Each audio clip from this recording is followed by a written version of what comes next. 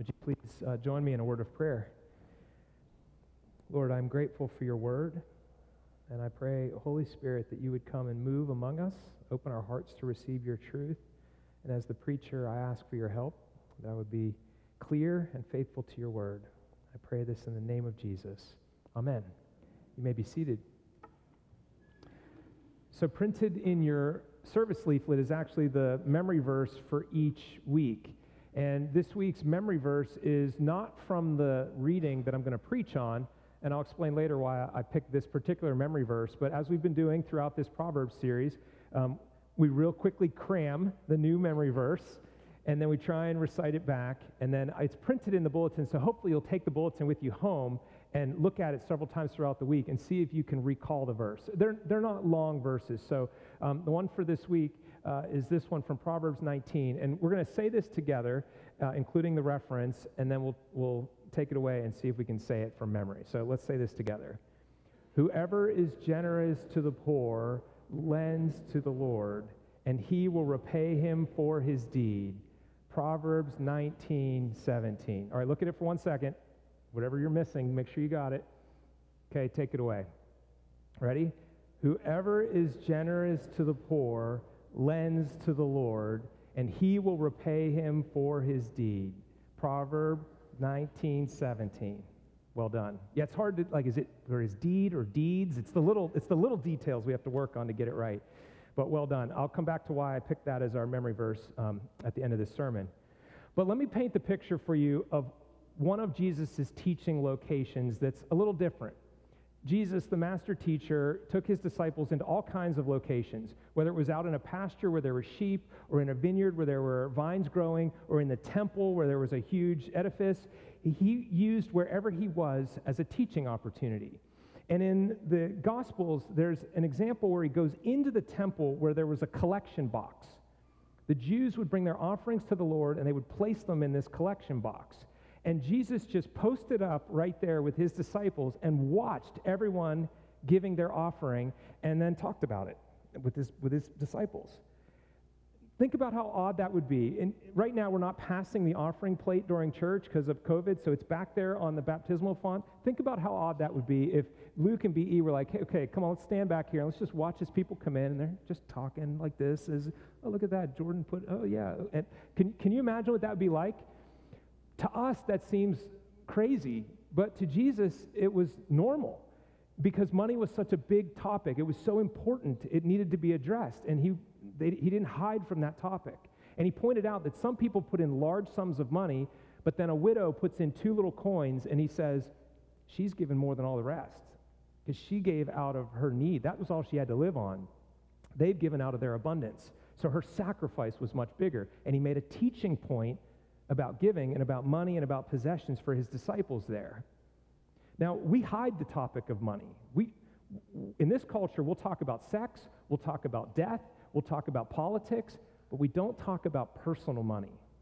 I mean, we'll talk about the economy, and we'll complain about government or business. We'll talk about the price of lumber, all that sort of stuff. But when it comes to our wallet, we don't want to talk about how much we make, how much we spend, how much we save, how much we give.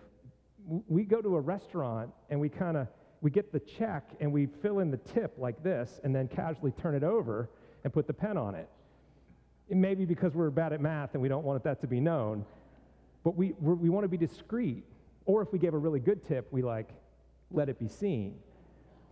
But to get really into our business about money, that's off topic. We don't go there. We're just uncomfortable about it.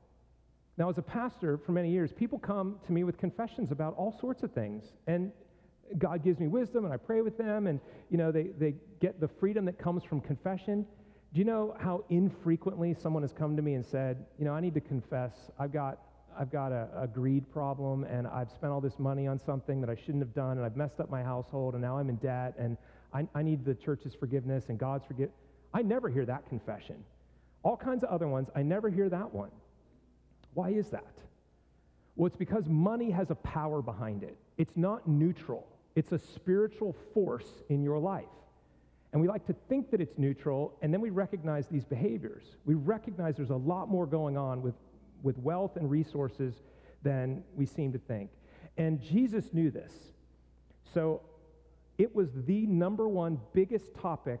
If you go through Matthew, Mark, Luke, and John, money is the biggest and most frequent topic that Jesus talks about, second to only the kingdom of God in general. So he talked about the kingdom of God, but his number two topic specifically was money, possessions, and how to handle resources.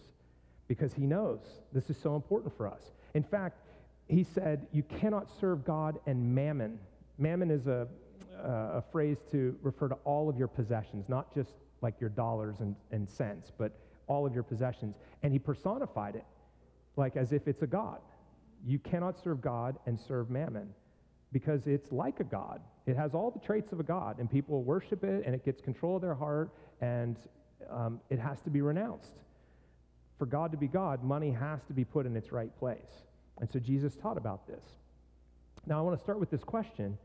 Have you thought about money lately? And I don't mean the economy, and I don't mean, that kind of stuff. I mean, have you thought about the amount of resources in your household and how you're managing them? Have you looked at your budget lately? Have you decided whether or not you're spending the way you want to be spending? Just think about that. Our text today is Proverbs 11.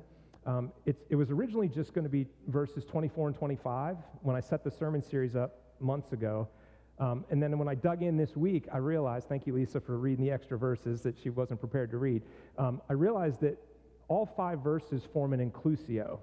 And that's a literary technique in both the Old and New Testament where the author will have, let's say, in this case, it's 5 verses. And the first verse and the 5th verse are related. And then the second, like a staircase, the second and the 4th verse are related. And then the center verse, the 3rd one, is the one that the author wants to highlight. It's called an inclusio, and it's in a number of places in the Bible. And so the first verse is verse 23. If you want a Pew Bible, it's page 535. So verse 23 talks about the desire to do good or to do evil. And that's the same thing that verse 27 talks about. So 23 and 27 talk about the desire to do good or the desire to do evil. And then you step up a step, and verse 24 and verse 26 talk about giving versus withholding. And then in the centerpiece is verse 25, which says this: whoever brings blessing will be enriched, and one who waters will himself be watered. And the author here, wise Solomon, wanted us to focus in on that. The one who brings blessing will be enriched, and the one who waters will be watered. And when I looked this up in the Hebrew, it's only 3 words. The first half of that, whoever brings blessing will be enriched, is actually 3 Hebrew words. And basically, it's the word soul, blesser, and this is what I really like, fat-soaked, fat-saturated. Now, you think saturated fat, this is bad, right? We're all about lean proteins and all this kind of stuff. But to this culture, when this was written, fat was a luxury that only the wealthy could afford, and it was very rare to get like a steak with fat marbles in it, burning on fire and smelling so good. And, here our heart doctor's going, bad, cholesterol, you don't need that. But for them, it was a sign of wealth and luxury and abundance. And so the soul of the person who is blessing others will be given this abundance. And ESV does an okay job, and they say will be enriched. But I just thought you should get the graphic Hebrew word behind it. Will be fat-soaked. You'll be drenched in the abundance of fat. I just thought it was so helpful. But the soul who blesses will be enriched, and that's okay. Now here's my main point today. We serve a generous God who rewards generosity.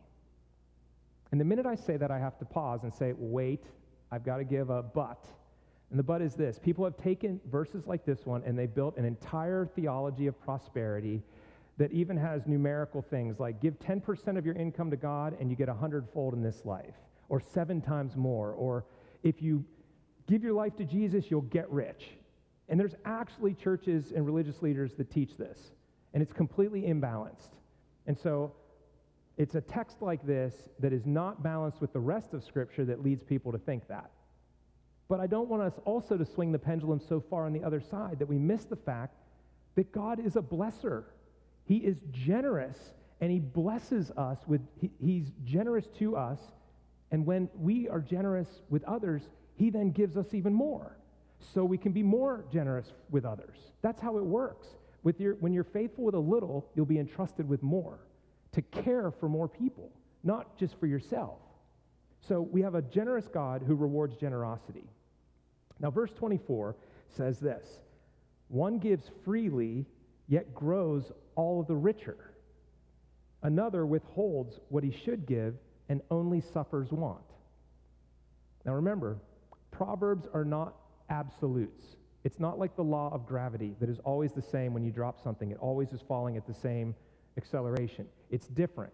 These are general observations about what happens in the world. Wise King Solomon looked out on society and he started to notice, those people over there, they give things away to people that are in need. And they never seem to have a lack. And they're joyful. And they keep having an abundance. These people over here that should be giving are not. And they're always wanting. They're always lacking.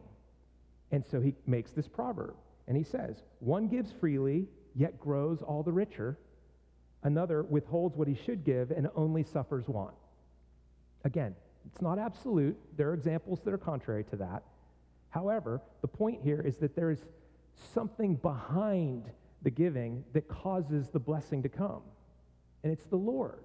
The Lord is the one. He's pleased with the generous person, and so he keeps providing for them so they can continue to be generous. Now, how are they richer? How is the one who waters receiving watering? What does that actually look like? Well, first of all, if you give away resources to somebody or something that has a need, you are breaking the control of money in your heart. You are getting rich in freedom, which on a weekend when we celebrate freedom, it's helpful to think about freedom in lots of different perspectives. To be free from the control of money, that's what happens when we start giving. We start to experience freedom. That's a blessing we're receiving. We also have thankful recipients. If it's something where they know that we're being generous with them, they're grateful for us and they express gratitude. We become rich in gratitude. We're receiving their thanks. Not that you want to do it just for that, but it's part of the deal. You get the joy of giving, just the joy of blessing people. It actually is better to give than to receive, said Jesus. Or at least Paul quoted Jesus as saying that. If you look Matthew, Mark, Luke, and John, you won't find that because it's in Acts, or it's in Paul's writing where he says, as Jesus said, it's better to give than to receive, if you go looking for that.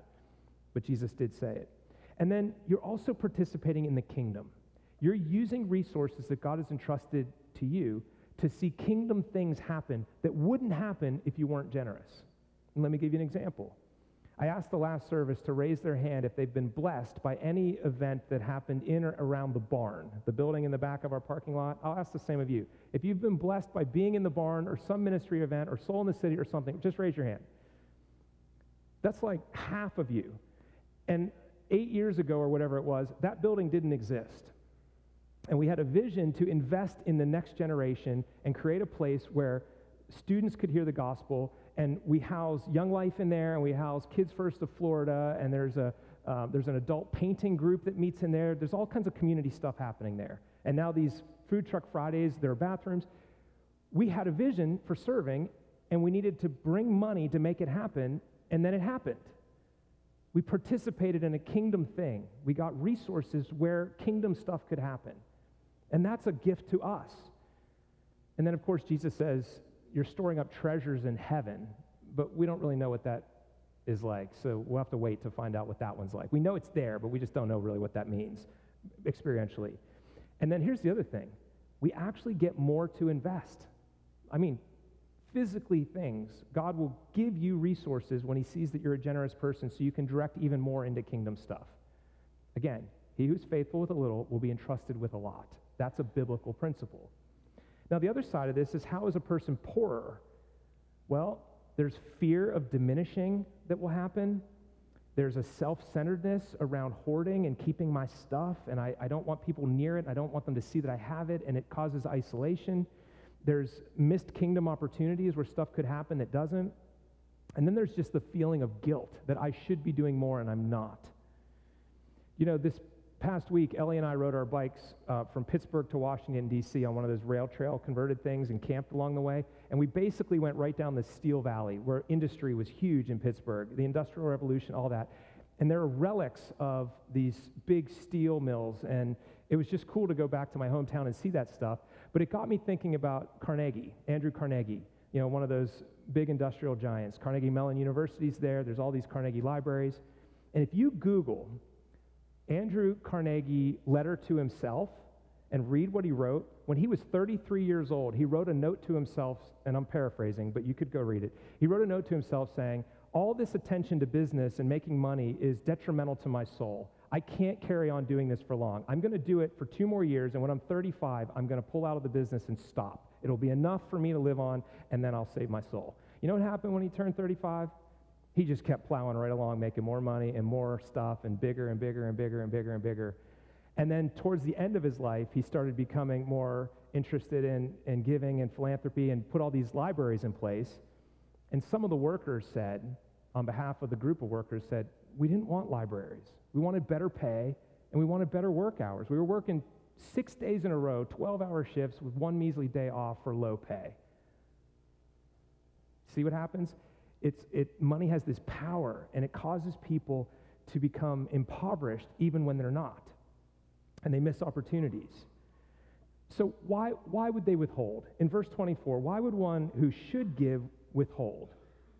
See, now what we're doing is we're going into below the surface issues, and we're going down into the deeper root issues of the human heart. These are things like fear of scarcity, or coveting what somebody else has, or greed, just wanting more, or even shame. I was reading Richard Foster's book on it's called Money, Sex, and Power, the Big Three, and he cited a psychologist who was counseling a very wealthy patient. And he said, what are you going to do? The psychologist said to the patient, what on earth are you going to do with all this money? And kind of flippantly he said, I don't know, just worry about it, I suppose. And then the doctor said to him, let me get the quote right, he said, do you get that much pleasure out of worrying about it? And the patient responded, no, but I get such terror when I think of giving some of it to somebody. Terror. This is a really rich person, and he's gripped with fear of giving any of it away. That's an emotional thing. It's a root issue down deep. Or, there's coveting, and I can't get past the song of Madame Blueberry from the VeggieTales from when our kids were little. If you know Madame Blueberry, she's like this French blueberry, and she's filled with coveting. And she says, she sings, my neighbors have nice things. I've seen them myself. In fact, I keep pictures up here on the shelf. And when you look in her house where all the family pictures should be, there's just pictures of her neighbors with like boats and nice stuff. And she just looks at those pictures coveting. That's her whole existence, and she sings about it. It's awful, but it's really well done by the VeggieTales. And she goes to Stuff Mart, not Walmart, to get more stuff that she doesn't need.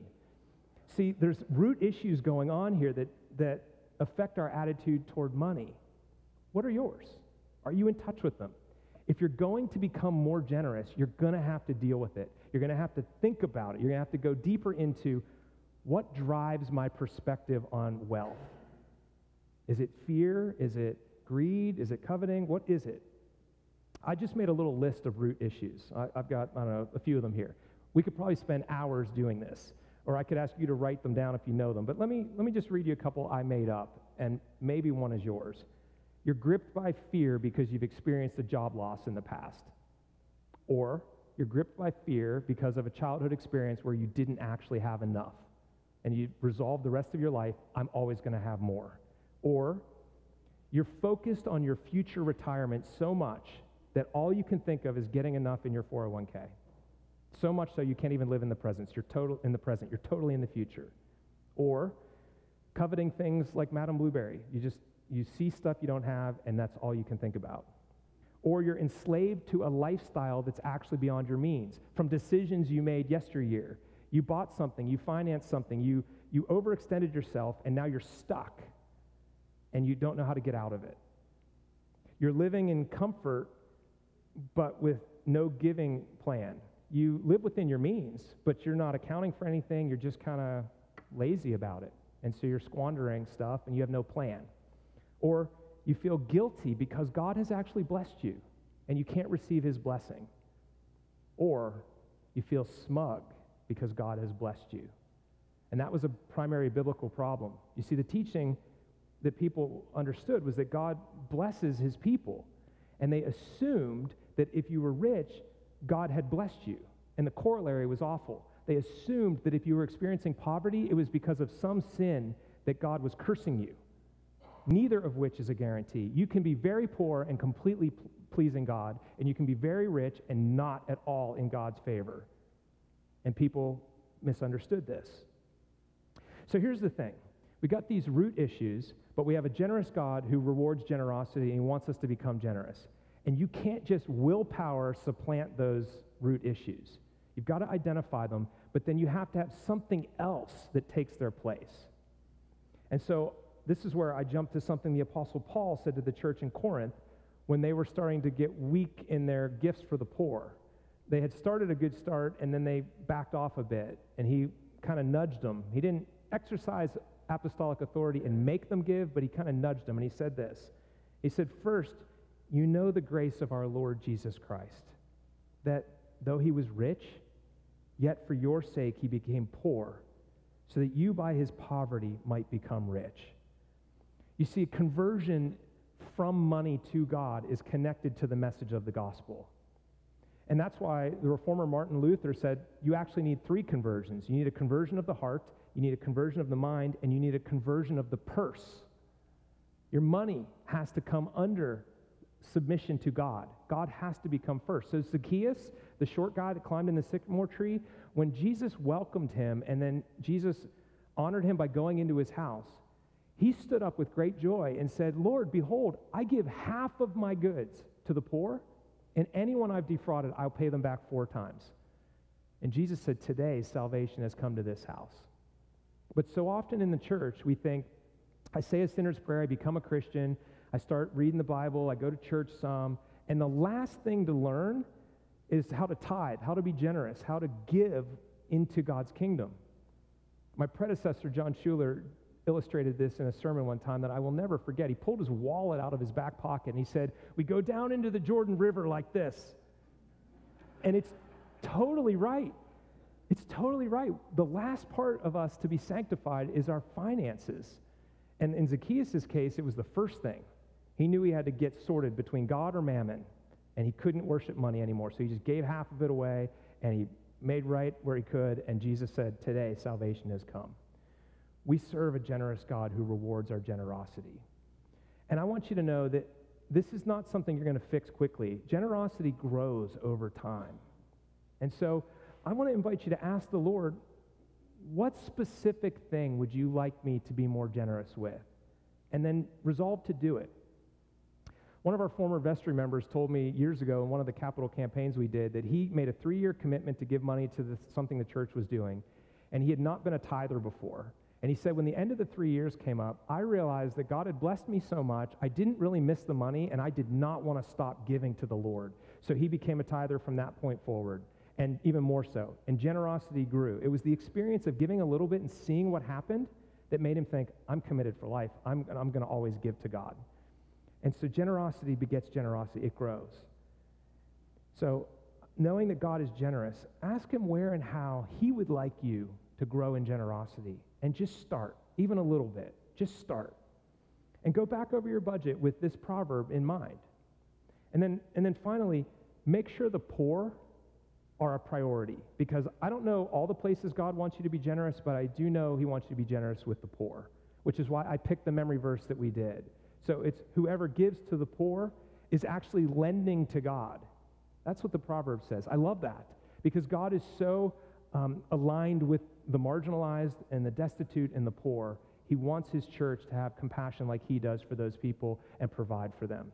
So make sure that the poor are a priority of yours. Now we're going to sing a sermon response song to kind of reflect on this, and I'm going to say a prayer, and I invite you to bow your hearts with me in that prayer. Lord, even I confess that the topic of money is such a difficult one.